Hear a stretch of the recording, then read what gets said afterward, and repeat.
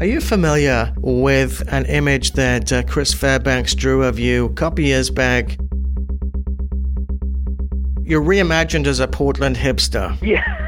Yes, I am. Yeah. Again, Chris Fairbanks, who I met through Bobcat. Oh, really? Yeah, we should reconstitute that image for the tour. You're coming June 6th. We're doing a decent sized tour, but there are 3 or 4 dates that I really am looking forward to. I'm really looking forward to the Aladdin in Portland, the Bell House in Brooklyn, and and Minneapolis. Those are the gigs that I'm really looking forward to. Oh, Minneapolis, really? Yeah. Good crowd? Minneapolis is the Portland of the Midwest.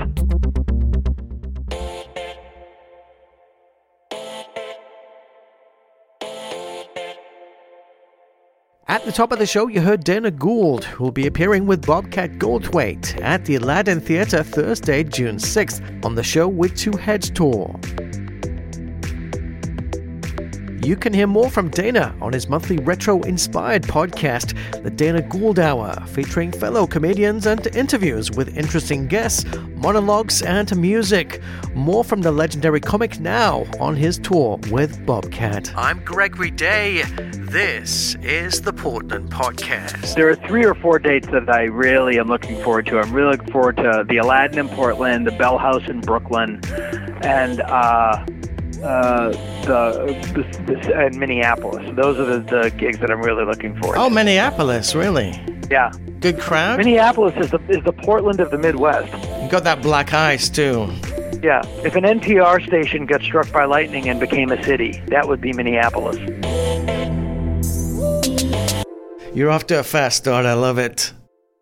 You're playing a show with Bobcat. Really curious how this is going to play out. The Show with Two Heads. Are you going to come out in costume, or is it going to be a banter with you back and forth? The original title was The Hilarious Wilburys. Bob and I have known each other. I've known Bob since I started out. We both came out of Boston and in the 80s, and I was just starting out, and he was already very well established, and he was just getting ready to move to California. But we had we liked the same music. We were both like little, like the same kind of music, like the same kind of bands, like the same kind of comedy, and so as a result, we had all the same friends, and we're all still friends, and people live in different places, and Bob and I both still live in LA. And last year, we both had horror comedy shows on television. I had Stand Against Evil on IFC, and Bob had Misfits and Monsters on True. And Bob was in an episode of Stand Against Evil, and as Bob said, we were the kings of cable comedy horror, and so we just, we were just hanging out. We're just like not even show business friends, just actual friends. We would go to a concert together, and he said we should do some dates, and we had we both had like an area in May that was open.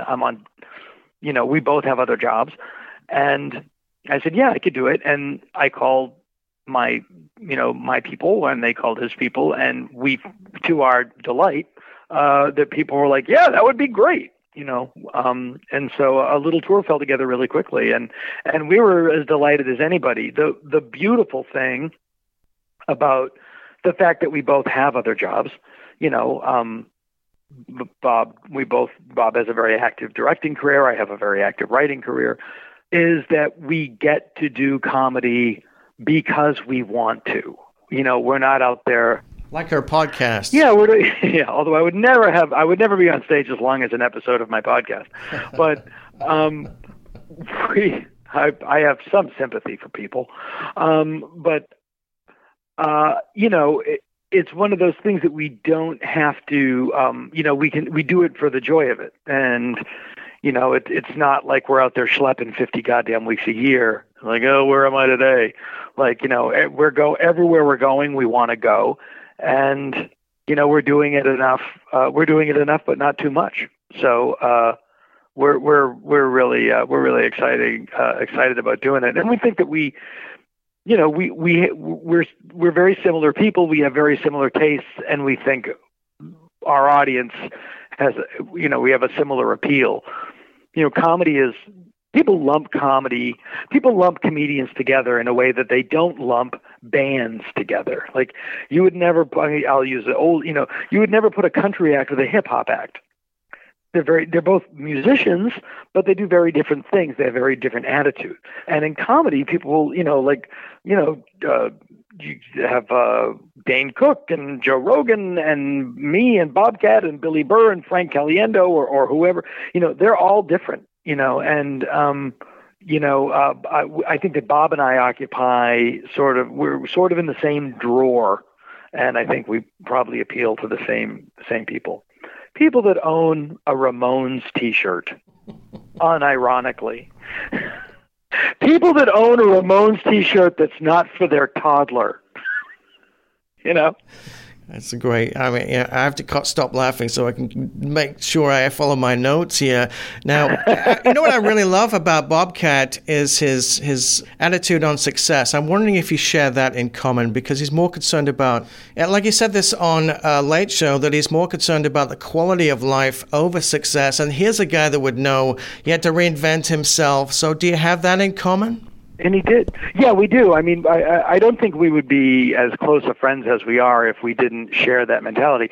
I never was as famous as Bob, or, I never starred in movies, but, I've had a lot of success and, working on The Simpsons for 7 years, and a lot of, I've been on the cast of television shows and things like that. And I've always cared more about the quality of my work and the quality of my life than... Well, you can tell that by listening to your podcast. You really put so much effort into this. Never an hour.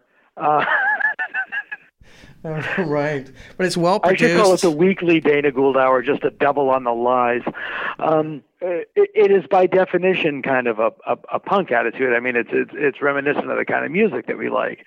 It's like, I there's no such thing as selling out, but if there was, I don't want to do it. And I think that people, the bands I like, the music that I like, the movies that I like, it's all sort of unapologetically, true to what it is. And I would rather have that. I mean, I know people that are really, really famous, and they're not having any more fun than I'm having.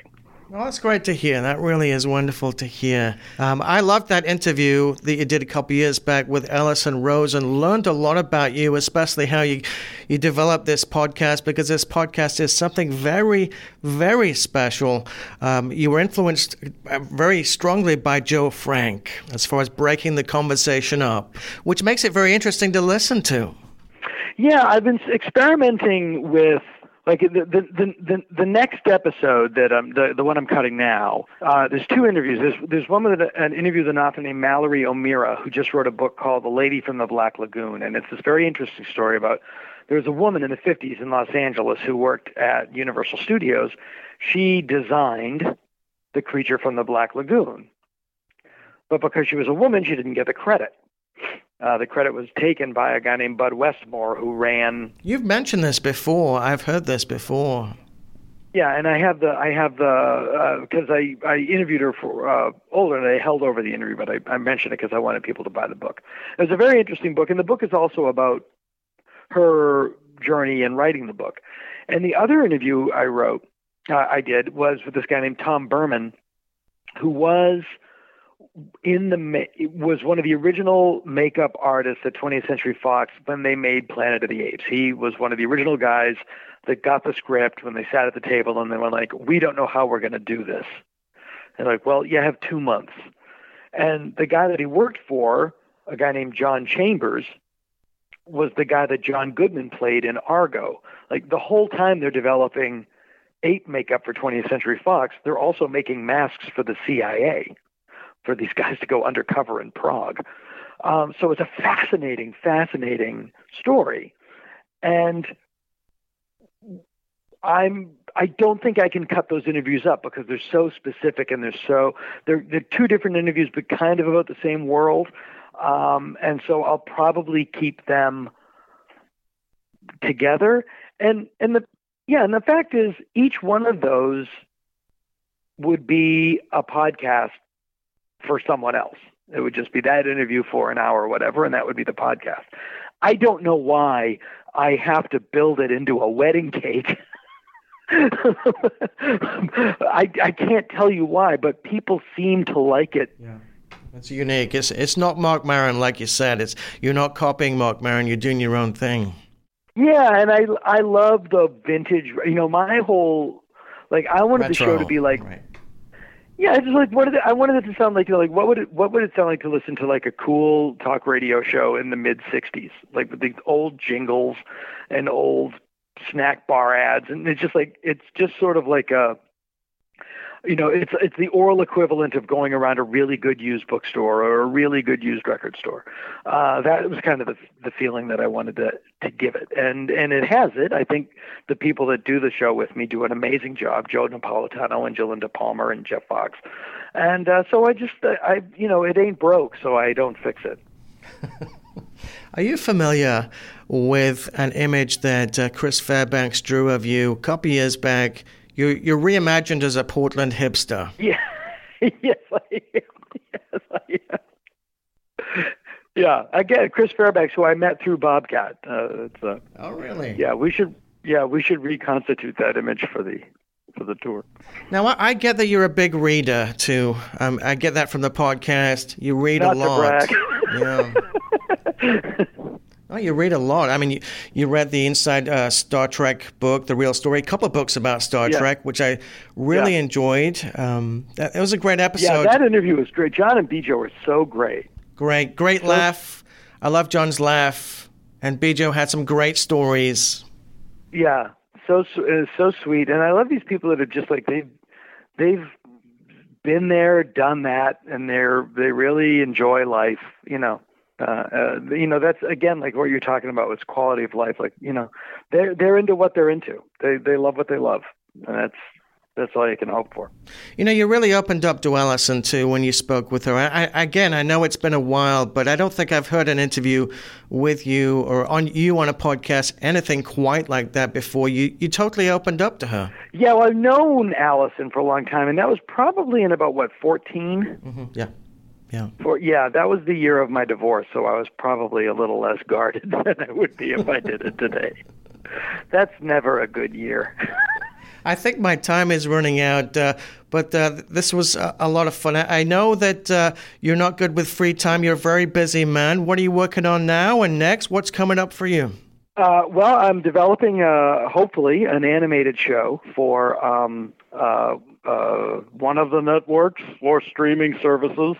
Stand Against Evil wrapped its final season, and I'm still doing the podcast, still performing, and I'm getting ready to do three things. I'm developing an animated series. I'm possibly writing writing a straight-out horror film, which I'm getting ready to finalize the deal on. It'll be creepy. It's more, scary creepy, and along the lines of Annabelle. And then last year I adapted Rod Serling's first draft of Planet of the Apes as a graphic novel, and there may be another book along those lines. Right, multi-talented man. Thank you so much. Hard to hit a moving target. That's my theory. Really appreciate it. I hope to see you at the show. Thank you so much. Absolutely. And thank you again. I'm much obliged. My pleasure. Cheers. My pleasure. Hey, Sheila, you still there? Okay, we're done. Thank you. I'm saying thank you to myself.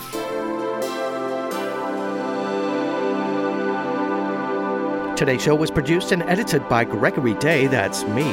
If you'd like to contact me directly, you can reach me at greg@pdxpodcast.com. We'll be back very shortly.